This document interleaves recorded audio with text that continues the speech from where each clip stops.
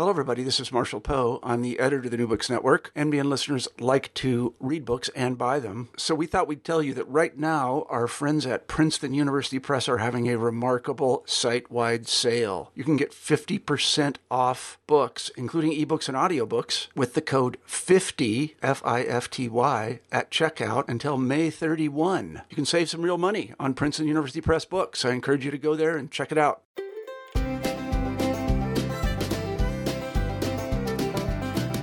Hello, everyone, and welcome back to New Books in the American West, a podcast channel on the New Books Network. I'm Ryan Driscoll Tate, and our guest today is Doug Shefflin. He's an assistant teaching professor at Colorado State University in Fort Collins and the author of Legacies of Dust, a book about land use and labor on the Colorado Plains. The book's out now through the University of Nebraska. Doug Shefflin, great to have you on the show. Thank you very much. I'm happy to be here. So, Doug, before we begin, why don't you just take a few minutes to tell listeners a little bit about yourself and how you became a historian? Wow, that's a good lead-in. Kind of a long story, I suppose, as it is for all of us. I had a really good history teacher in high school, actually, and I really enjoyed his class, and I really enjoyed him as a person, and it just kind of stuck with me. So that when I got to college, I flailed for a bit, not knowing exactly what I wanted to do or what I wanted to be when I grew up, and started taking history courses. And it just stuck with me, and I couldn't get rid of it. And I realized at the time that this was something that I wanted to think about doing more seriously. And so I ended up majoring and getting a BA in history with a focus on American environmental history, actually. Not knowing what I was going to do with it, but feeling really good about what I had learned and what I had taken out of the program. I took a couple of years to go play outside. I grew up in Wisconsin for the most part and went to the University of Wisconsin in Madison. And then after I graduated, I moved to Portland, Oregon for several years. I ran the kitchen of a brew pub, and I hiked and I camped and I fished and I just did whatever I wanted to do. I realized that I had this draw back to history that my time in a brew pub wasn't actually satisfying. So I thought seriously about grad school and ended up applying for and getting into CU Boulder. And my PhD came out of there 2012, 2013. And since then, I've been at Colorado State University. We moved up to Fort Collins. My wife and I have 2 kids. We moved up to Fort Collins 4.5 years ago and really enjoy it. It's a nice community, a big enough town, close enough to Denver, close enough to an airport, but very vibrant, and it's been a good several years. So it's kind of a weird process for me. My family was from Colorado. I was born in Denver. My parents left in the late 70s when it was, according to them, becoming too crowded. And then we've all since come back. And so it was kind of a natural thing for me to look at CU for grad school, and it turned out I entered as a master's candidate and ended with my PhD, and I've been doing this ever since. So it's been an interesting run. Yeah, it's a homecoming of sorts. So what about the Legacies of Dust? What was your inspiration behind the book, and how did you come to write it? Well, it kind of comes back to how I got into the profession, really. When I was an undergrad, I took an environmental history course with Bill Cronin, and one of the books he had us read was Donald Worster's The Dust Bowl. And I think more than almost anything else I'd ever read, that stuck with me. And at the time, of course, I didn't really see the future to the extent that it was going to influence me as much as it did with professional development, but I knew I liked it. I knew I was kind of appalled at how little I knew about it. And I realized that the stuff that I did get out of the book didn't really explain too much to me about Colorado. And so in thinking about going back to graduate school and thinking about studying at CU and thinking very seriously about how to combine Western and environmental history, it seemed to make complete sense to me. And in looking at some of the literature and trying to deal with historiography, even when I was putting together a prospectus, I realized that even though so many powerful and really remarkable books had been written, articles had been written on this topic, none of them really addressed the issue in Colorado. And I think it's easy to overlook. For so many people, when they think of Colorado, they think of the Rockies, they think of skiing, they think of Denver, and they kind of forget that a huge chunk of the state is actually Great Plains. And so it was easy, I think, to overlook that Colorado actually went through some of the more significant and really destructive years of the Dust Bowl, particularly in the southeastern corner of the state. And so when I started kind of thinking that I wanted to do environmental, that Worcester's book had always stuck with me. And then in a kind of a related vein, I wanted to look also at the New Deal. It just kind of came together.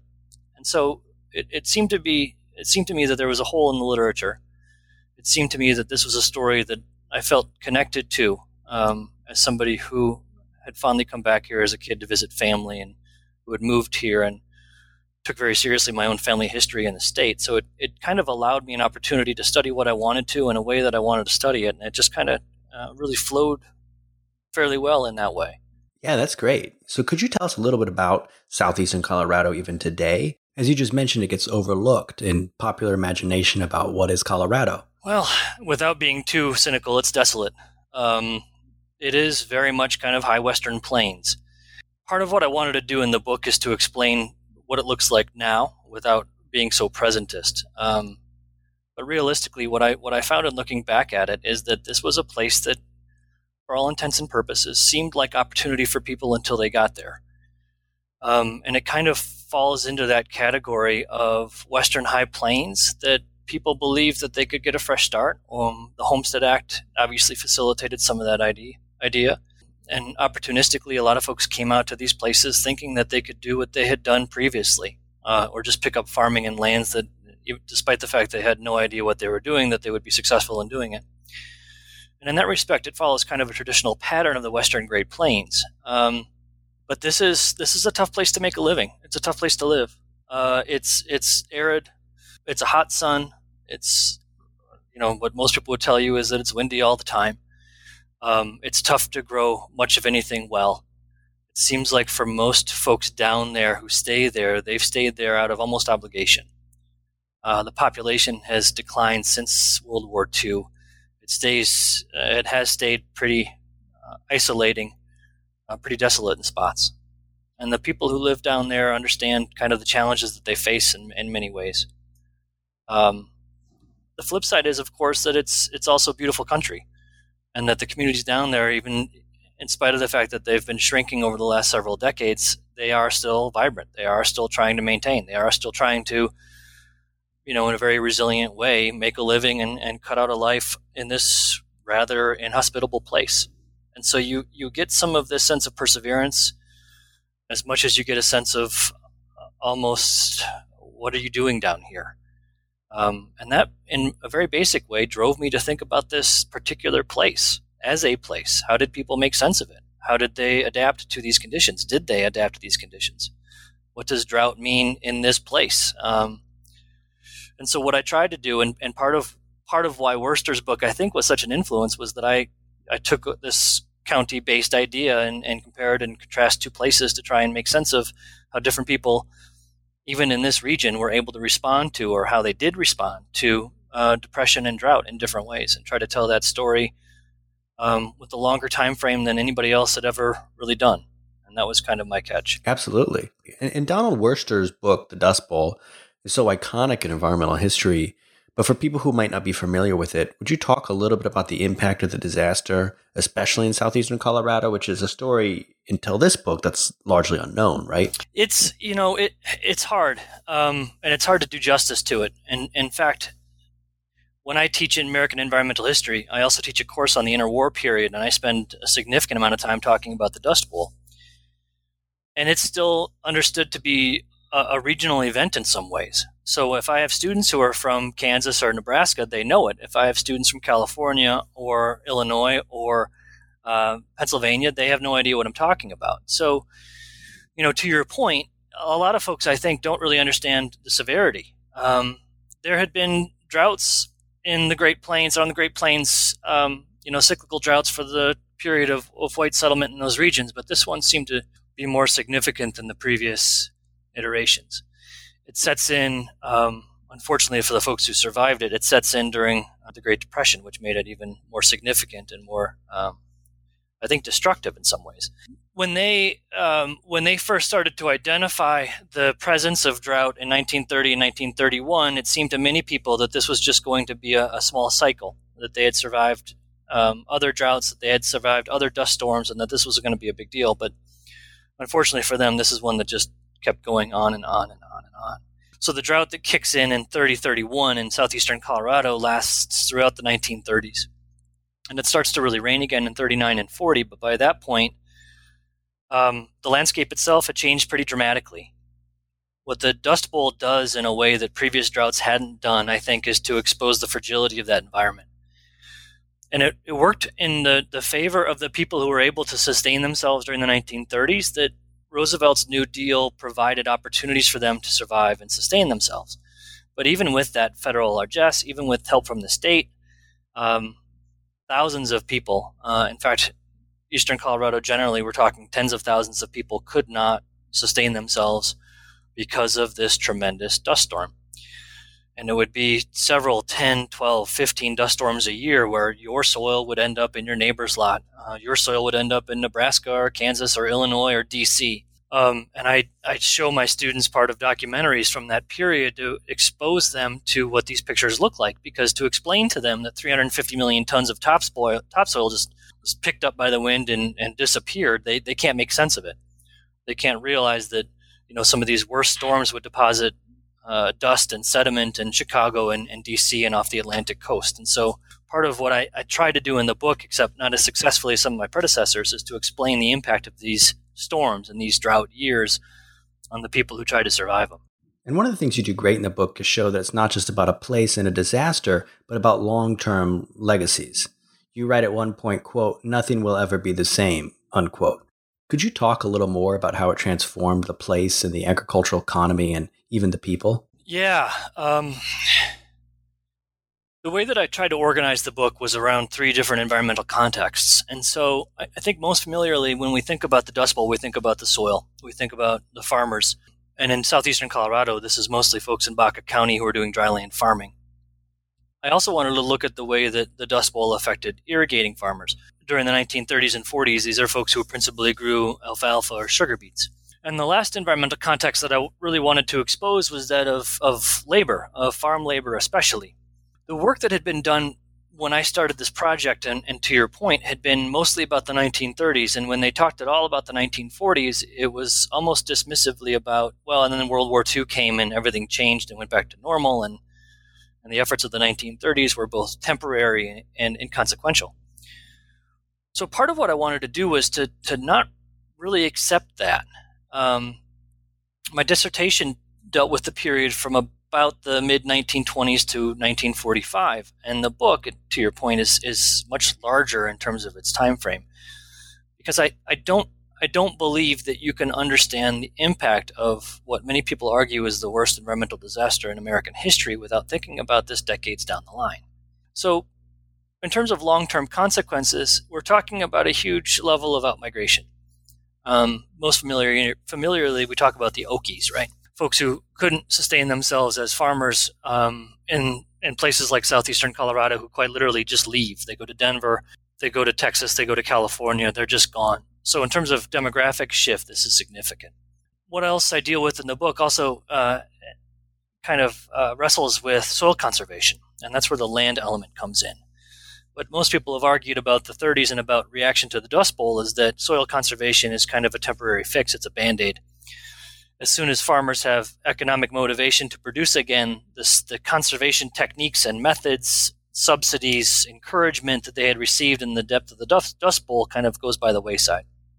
And what I found very basically in thinking about conservation is that that isn't true. By extending my time frame to include not only the 1930s, but also the 1950s, when we have another significant drought hit the area, folks who had survived the 1930s approached the drought of the 1950s in a much more stable way. They kind of remembered what they had done in the 1930s.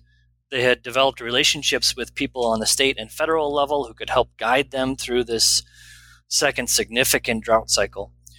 Farmers who had conserved in the 1930s, even if they had taken a break during part of the 1940s, which I think is kind of a gray area, remember the importance of conserving their soil in the late 1940s and early 1950s, and have since maintained a pretty significant soil conservation regime in that part of the state.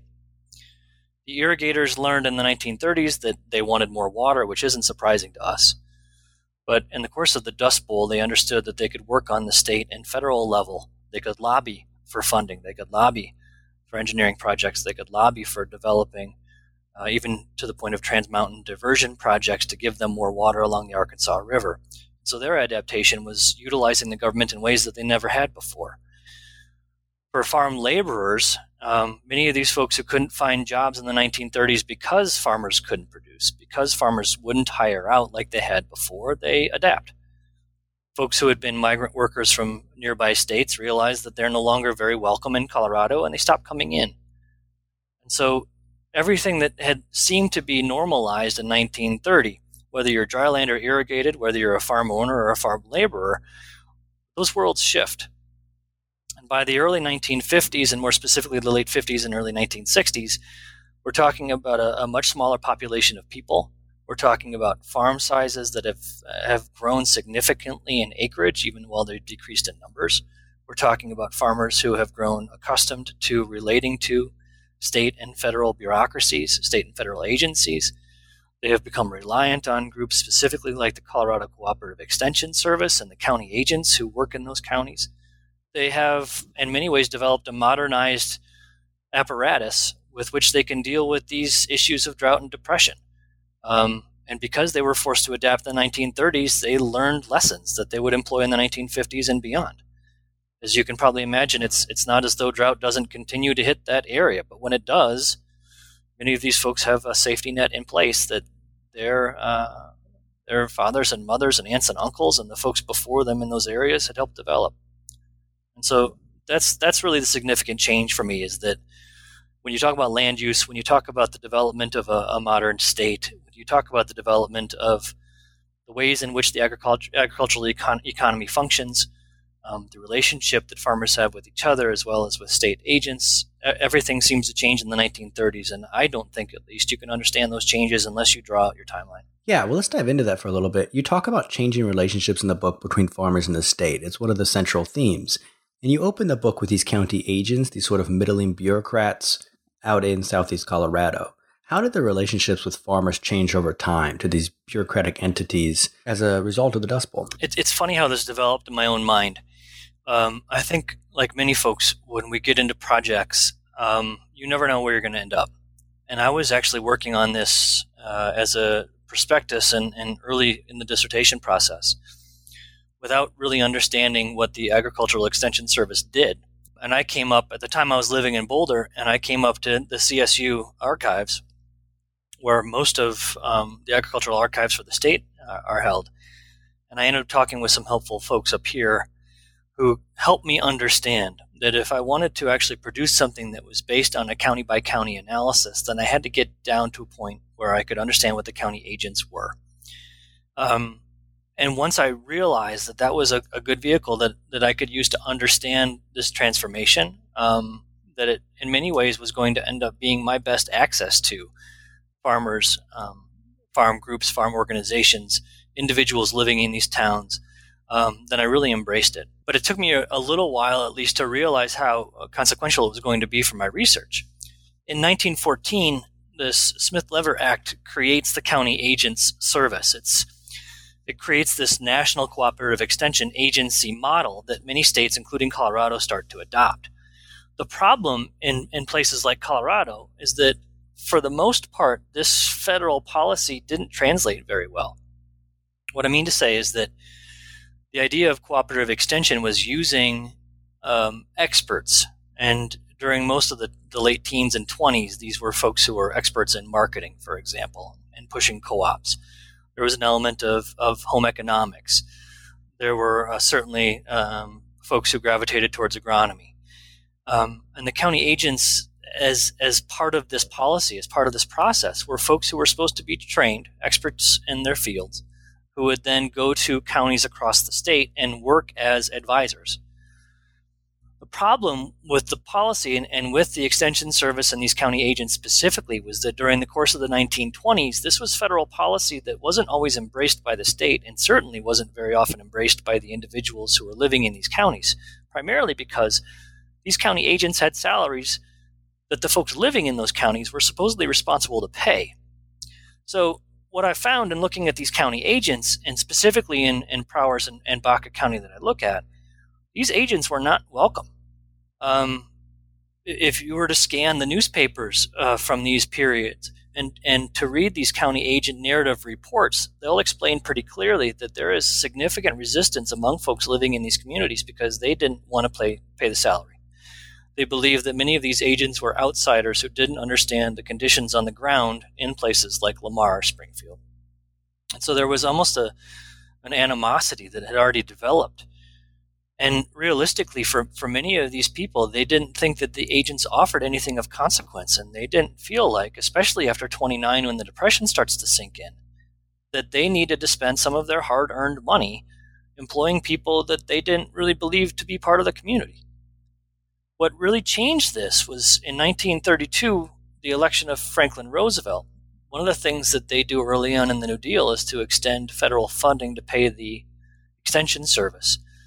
And then they adopt this policy whereby they pay the county agent's salary. So once it doesn't become responsibility of the counties and the people in those counties to pay the agents' salaries, you can imagine that many people are more amenable to the idea of these outsiders coming in to help.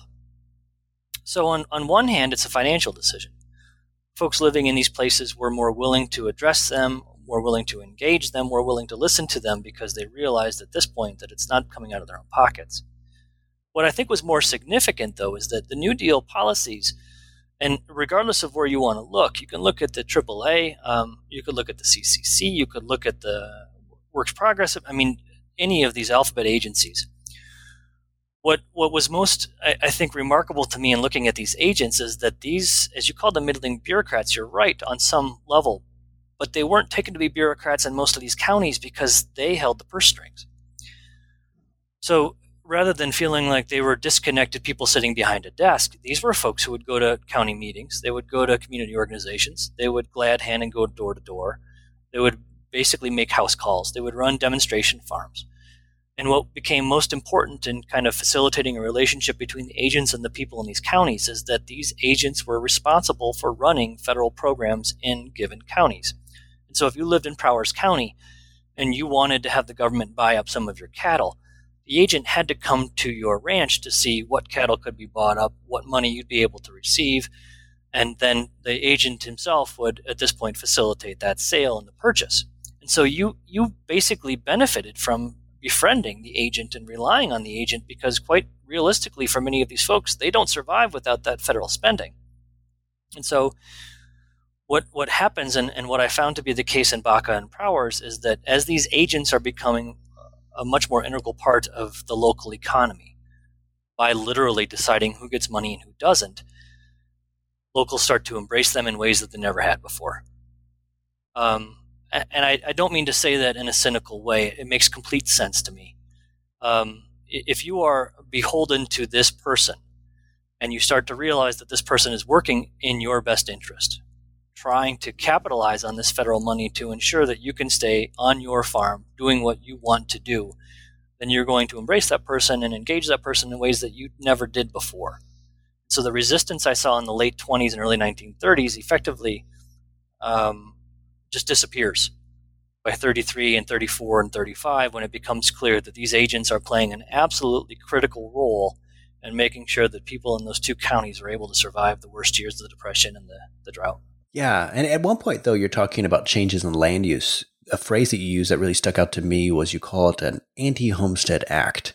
What did you mean by that in terms of long-term impact? Well, it was not a very creative name, but what I was trying to get at is that one of the things that stood out to me over the course of the 1930s, and particularly in the latter half of that decade when the New Deal starts to shift a little bit from trying to provide federal financial assistance to trying to reform the agricultural economy, is that many folks within federal agencies, M.L. Wilson, L.C. Gray, and others started to think about this process by which poor people were responsible for poor land.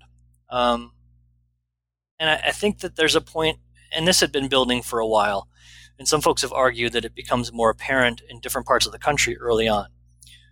In Colorado, where I've been studying and what I write about is this area that didn't really have to come to terms with the idea that folks are farming in places where they shouldn't be farming. sensitivities as to submarginal land really becomes a part of 1930s agricultural policy in a way that it had never really been part of policy before. And so, in my opinion at least, this push from federal agencies, this push from the Colorado Cooperative Extension Service, this push from county agents, a lot of it was predicated on the idea that not everybody who's farming in these submarginal places should be farming in those places. Whereas the Homestead Act, depending on your reading of it, and some folks are starting to write new histories of the Homestead Act itself, which I think is a worthwhile endeavor. What many people, I think, associate with the Homestead Act is this idea that you could effectively move anywhere you want to, take your 160 acres and make something of it and of yourself. Except I think most of us who have studied this, particularly in the plains and the American West, we realize that it's a much more complicated story. And even though the federal government tries over and over again to adapt, once it realizes that 160 acres in arid southeastern Colorado isn't the same thing as it is in Iowa or Wisconsin, and they develop policies, Desert Land Act, the Timber Act, even the Enlarged Homestead Act, they never really come to terms with the fact that even as they're trying to augment what people can receive, they're not dealing with the fundamental problem of whether this is land that should be farmed in the first place. And so part of what I try to lump together under this umbrella Anti-Homestead Act is this realization that people are farming in places where they shouldn't be farming. And it's in some ways an indirect consequence of these policies that a lot of folks who would otherwise stay in these places and farm on these properties end up leaving. Some of them by way of things like the Resettlement Administration. Some of them picking up stakes and leaving because they don't feel like they have a choice. And many of the federal and state policies that are developed over the course of the late 1930s are designed to quite literally reward the people who can sustain themselves. And the 160-acre homestead ideal that had so long dictated agricultural policy in these places no longer seemed feasible to them. And quite frankly, while many of us might lament the loss of this sense of a family farm, it's in my opinion at least, starting to become much more significant during the 1930s when policymakers start to understand in their own minds that if you want to take 160 acres in these places where it's hard to make a living on 160 acres, then the likelihood is that you are going to become dependent on the state. The likelihood is that you are going to become dependent on federal financing. And realistically, it's probably a situation in which another line of work, living somewhere else, moving to Denver and taking a job, or California to find something else might be a worthwhile thing for you to do. So to alleviate population pressure, to alleviate farming on submarginal land, I don't think that the New Deal did as much as it could have to help folks who were kind of middling farmers in the first place, as a way to try and conserve these lands that shouldn't be farmed, and as a way to try and sustain the people who they thought could actually survive drought and depression better than somebody living on 160 acres could. So when they start to push this big farm, big farmer, big acreage plan, it's, again, I think many of us resent the fact that it starts to develop as policy during this period, but realistically for a lot of farmers, it was the only way they could survive is to have farms large enough to sustain them. And one of the key roles in that, too, which is often missing in popular stories of the Dust Bowl, but what you get into is that it's not just about land, but it's also about water and access to water. Could you talk about the long-term impact of the Dust Bowl and its influence on water in the West? Yeah, sure. It's absolutely clear to me, and I'm sure it is to most folks, if you farm with irrigation and you have access to the Arkansas River, when drought hits, you are going to wonder where more water might come from. For many of the folks who were irrigated farmers, particularly in Prowers County along the Arkansas River, their reaction to the Dust Bowl was trying to search out ways to access more water. And again, that makes complete sense to me. What they realize early on, and in fact they start pushing for federal funding for a reservoir project along the Arkansas as early as 1933. What they start to realize early on is that this is a period where the New Deal has opened up new opportunities. And what they hope to accomplish, and when I say they, it's primarily irrigated farmers in Prowers County living in Lamar and elsewhere. What they start to understand is that if the New Deal is going to offer them opportunities for assistance, whether it's full-on financing or expertise or some kind of combination of local, state, and federal financing. It seemed to be a prime opportunity and a prime time for them to really capitalize on that largesse. So starting in 1933, whereas dry land farmers would tend to gravitate more towards soil conservation to address soil erosion, irrigated farmers thought about more water. And so they started in 1933 through the Arkansas Basin Committee, lobbying the federal government and the state government to get money to build a reservoir along the Arkansas River that would then hold water from the river and allow them to be able to distribute water to folks with water rights on a much more steady and stable way. When they realize, and it takes them several years, when they realize this in 1934 and 35 and 36, that they have a lot of issues to iron out, they do their best to try and take care of and address concerns on the state and federal level. They want water. They know that the Arkansas has a tendency to dry up during dry years. They know, for the most part, that as is the case with many rivers throughout the West, the Arkansas was already over-allocated with water rights and junior rights anyway. So they were living in a kind of inconsistent, almost in this nebulous relationship where they couldn't define their own water rights. They couldn't figure out how they wanted more water. They knew that they could come up with plans to contain water in a reservoir, but they were competing with each other. They were competing with the Front Range. They were competing with folks downriver in Kansas and elsewhere who really took this as a slight against their own water rights. And so it took them a couple of years to find champions in the Senate and champions in the House. And finally, in 1939, they received government clearance and financing for what would become the John Martin Dam and Reservoir. So in the 1930s, they identified the crisis of not having enough water. They realized that increasing their engagement with federal policy, federal bureaucrats, federal agencies, actively lobbying on their own behalf could produce something like this. They learned from it. So when drought hits in the 1950s, they realized that, well, it worked the first time, we can do it again. And they set up the same kinds of organizations. They construct the same kinds of associations. They rely on old friends in Congress and in the Senate. They rely on folks in Denver and the state capitol. They go to the federal level, and again, they ask for more water.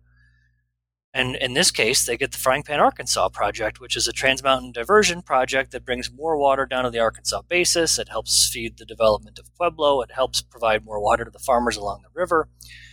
And so in that respect, what they learned in the 1930s is that the federal government will be willing to fund these kinds of projects if you can sell it. And in the 1930s, they sold it as a wise use, multi-use project that seemed to jive really well with other dam projects throughout the West. And in the 1950s, they brought up the idea of urban renewal and urban growth in Pueblo and the importance of the Front Range in terms of national defense. And they brought up their own contribution in terms of farming along the Arkansas, and they were able to convince the federal government again to fund this gigantic project. And so what they learned during those periods was that if they could adapt by finding more water, and if they could convince these federal agencies and federal experts that the water would help them, then they would be able to follow through with it. And I think in a very basic way, what strikes me about that is that when we think about this huge period of dam building during the New Deal, whether it's the TVA or the development of the Columbia Valley, what struck me really was that this is a small group of people who realized that they could strike while the iron was hot. And they were able to succeed in achieving their goal, which was finding water when water didn't seem to exist in a way that they hoped it would. And it was, very realistically for them, I think, a temporary solution, because you can't rely on a river to be stable and flow consistently. But again, in the 1950s, when they realized there was another crisis, they did the same thing they had done, and they achieved it again. So it's kind of a weird turn of events that what they learned from the Dust Bowl was that they had to rely on the federal government in ways that they didn't really like, but that they knew might be productive. Relationship pretty dramatically. The other relationship that changes a great deal over the book is that you say it's not just about how people work the land, but also who is working the land. Could you tell us a little more about the changing labor structures and regimes that are going on in southeastern Colorado as a result of the Dust Bowl? Yeah, sure. It's something that I was particularly sensitive too. And obviously, the folks who had written about the Dust Bowl had done so much and accomplished so much that I had kind of a hard time situating myself. I knew that it was something that I wanted to study, and I knew that they hadn't written much about Colorado, but in thinking more about it, I realized that the vast majority of people who had written about the Dust Bowl had written about the landowners, the farmers, and they hadn't really ever addressed issues like tenancy. They hadn't ever really addressed the people who were working on these farms as paid agricultural laborers. And so part of what I wanted to do in thinking about the 1930s is to think about it as this moment of transition. And again, I'll bring this back to the county agents. In the 19-teens and 1920s, in places like southeastern Colorado, companies, particularly sugar beet companies, would effectively set up their own hiring regimes. So if a given sugar company needed workers for its contracted sugar growers, they would go into Texas, they would go into New Mexico, they would go into other parts of Colorado, they would recruit labor, and they'd bring laborers in as temporary migrant workers who would work the sugar beet season, and then they'd go home, and then the next year they'd start that cycle all over again. In the 1920s, the company started to realize that it would be in their best interest to keep these workers around throughout the year. It would mean a more reliable access to a labor pool. It would mean more experienced workers. And so they start setting up small communities. They start advertising schools and community organizations, housing, other opportunities for folks to really develop a life in southeastern Colorado. And so that was their enticement. And so what had been very much a migratory labor stream starts to become more sedentary in the end of the 1920s. When the drought hits and when the Depression hits in the 1930s, the folks who had been coming in either as temporary employees or even living in these communities year-round were no longer as welcome as they had been. Irrigated farmers couldn't grow what they once had. Dryland farmers certainly couldn't grow what they once had. And so there was so little demand for outside labor that by and large, people who had been coming to southeastern Colorado as migratory workers for decades, in some cases, no longer found themselves with opportunities. It's also the case that there's pretty significant resistance within Colorado to folks coming from outside the state and taking jobs from Coloradoans. So in 1936, the governor of Colorado actually shuts down the border to New Mexico, shuts down the border to Oklahoma. He basically tries to shut down the southern border entirely to ensure that migrant workers can't come into the state of Colorado, and folks who live in this state should have first access to those agricultural jobs. And so because of that pressure, because of drought, because of depression, this system that had really relied on migratory workers basically just disappears. And I mentioned that the Extension Service and the county agents, and I part of how I use them in this book is to explain this labor story in the context of World War II. When World War II hits, it had started raining again, and the conditions for growing commodities in southeastern Colorado were perfect, except the folks who needed workers had either by choice or by consequence of the depression and drought ended up not having access to those workers. And so in this case, labor as a context fits this argument of locals taking advantage of federal opportunities. They go to the federal government, they go to the state extension service, they use their county agents, and they start asking for workers. And the extension service and the federal government follows through. They start the Bracero program in 42 and 43, whereby they effectively import workers from both Mexico and Jamaica.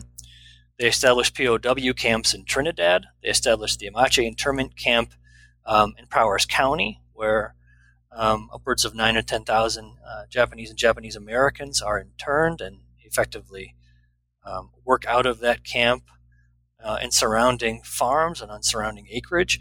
And so the federal government effectively sets up this program by which they're drawing from across the Americas, really, and bringing workers into southeastern Colorado. The county extension service and the county agents are the folks who do the placement of these employees. And so when you're in need in 42 or 43 of 10 or 15 or 25 or 30 workers, and you can no longer go to these sugar companies that had contracted workers for you, you instead go to the county agent's office and request workers, and the agent finds some way to bring workers to your farm to do what you need them to do. You organize around a wage, you agree on a set of conditions, and the government effectively makes these workers available.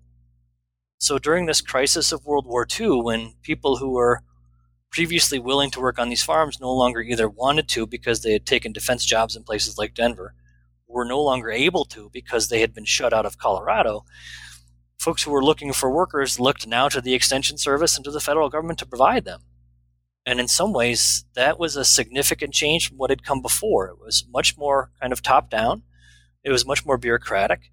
It was, in some cases, much more impersonal and much more directed, if you will. And so what had been kind of an agreed-upon relationship between worker and employee had become something that was much more complicated because of the presence of the federal government. And that system carries over into the post-war period. By the late 1940s and 1950s, the government is still providing opportunities for workers to work on farms where farmers need workers. And it's no longer farmers making relationships. It's, in many cases, governments setting up, Colorado specifically setting up communities for migrant workers and setting up schools and setting up social programs and setting up healthcare opportunities and really facilitating the development of this labor pool to make sure that farmers had the kinds of workers that they wanted when they wanted them. And it's a pretty dramatic shift in the course of 20 or 30 years. Yeah, it's one of the most surprising, fascinating parts of the book as a reader. Part of it is the reason you mentioned that this existing narrative about the Dust Bowl that we get accustomed to. And so the way you integrated changing labor structures is fascinating.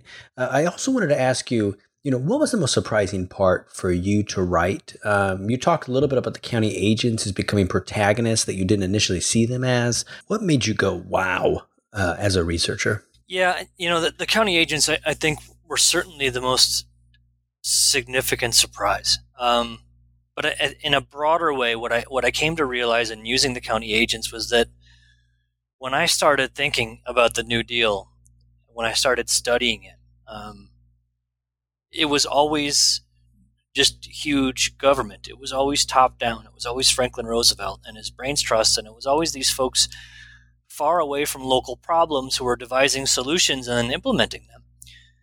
And one of the nice things for me in terms of using a microhistory, a county-level history like this, and conducting research on a county-by-county basis, is that you start to realize that there is a significant difference between federal policy as we read about in textbooks and as we came to understand with the acronyms and all of these federal programs and Roosevelt, and the ways in which those policies are actually executed on the ground. And it's I think, easy for a lot of us to assume that the creation of policy and the execution of policy are different things. But seeing that play out over time was really remarkable to me in many ways. I came to understand that all of this very meta stuff that we learned when I was an undergrad or even in high school, that I took for granted as always working because it was just that way, it isn't that simple. And what I try to do in the book is to explain that when we can celebrate or denigrate New Deal change and policy because some of it worked and some of it didn't, a lot of that is going to work or not, or did work or not, based on how local peoples embraced it. If they believed in it, if they could be sold, if they could see their own self-interest in it, then they were much more likely to embrace it, to engage it, to execute it.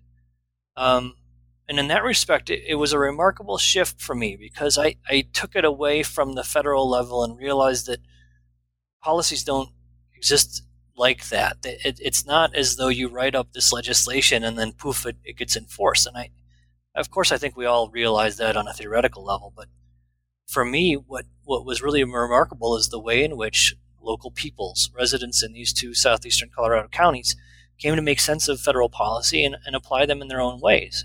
The folks who lobbied for water is one example. Another example that comes to mind is the creation of what were called soil conservation districts. So when we tend to think of soil conservation in the 1930s, I think many people think of Hugh Hammond Bennett and the Soil Conservation Service. Well, that's fine. And of course, they play a valuable role in trying to push soil conservation across the Great Plains and across the United States. But what I found in looking at southeastern Colorado was that there was, in fact, a lot of condemnation of the SCS, of Bennett, of federal bureaucrats for pushing soil conservation in ways that local people didn't agree with. And in 1937, Colorado adopts the Colorado Soil Conservation District Act, which allows residents in particular counties to vote. They voluntarily opt into soil conservation districts. Once they have these districts created, they can then determine what will fly within those places. And what I mean to say is that in a place like Baca County, where they're forming soil conservation districts by 38, 39, and into World War II, we're talking about a couple 100,000 acres worth of this very vulnerable land now being protected by people farming those very same acres. They used federal monies. They used federal expertise. They had access to workers, to machinery. They had access to experts who could consult on a given problem on a given farm. They had folks that they could turn to for advice. But when it came to actually executing policy or policing each other, they did all of that individually and independently. So folks in Baca County, for example, when they realized that there were several owners, folks who lived within the district boundaries who were not taking care of their lands, they actually brought cases against individual owners and tried to fine them, penalize them for not actually conserving their soil. So for me, when I read the record of this, what was effectively a case that was adjudicated, we're talking about farmers on the ground who aren't buying into what Hugh Hammond Bennett is selling, but they are certainly taking responsibility for what they're doing and how they're doing it. And for me, the way that the New Deal became private, the way that the New Deal was able to affect private land rights and private property rights, the way that it did through these soil conservation districts, was a whole new wrinkle to a story that I had taken for granted for far too long. Yeah, I'd point out that you called this a microhistory just now, and I almost forgot that it really is just about those two counties. But you do a great job of integrating the personal, local, state, and national stories into one. So it's place-based, but there's this national story throughout. Doug, we've taken up a lot of your time, but I want to ask you before we go what you're working on next. Thank you very much. I really appreciate your questions and having a chance to talk with you about it. As a first book, I'm very happy that you saw some of those connections because I wasn't sure how well I sold them. And it kind of leaves me at a weird place now thinking about a second project. I spent a couple of years working on a history of Scottsbluff National Monument in western Nebraska. It was through a contract with the National Park Service and working with grad students and undergrads through a group called the Public Lands History Center here at CSU. And it really opened my eyes to public history in ways that I had never really considered public history. And so one of the things I'm considering doing is writing a shorter book, maybe 150 pages or so, on the history of Scottsbluff National Monument and my role in trying to tell that history in ways that hadn't been told before to an audience that doesn't always agree with the way that I'm trying to tell it. And so I'm kind of intrigued by that. I'm not entirely sure how that will develop, but I think it's something that I'm interested in pursuing. The other one is a much more, in some ways, daunting project, but also something I'm enthusiastic about, which is moving back into the 19th century. It would be more Western than environmental, but it would be a way for me to kind of connect the Mexican War with the Indian Wars, to try and bring in soldiers' experience, the ways in which Americans kind of made sense of these wars in the Western United States, the ways in which that either resembled Western expansion or imperialism, kind of tying it back to Manifest Destiny and ideas of American exceptionalism and kind of running through that hot mess, which is the middle of the 19th century and Western expansion. So I'm a little bit on the fence. I like both for different reasons, but quite frankly, I'm also trying to catch my breath. The book took a long time to come to completion, and I'm just kind of enjoying right now thinking about it and kind of very, very much in the planning stages of my next project. So it's kind of a nice break. Yeah. Well, I mean, those sound like great projects. I want to thank you so much for being on the show today. Legacies of Dust is out now. And Doug, we hope to have you back again soon. Thank you very much. Great to talk to you. Take care.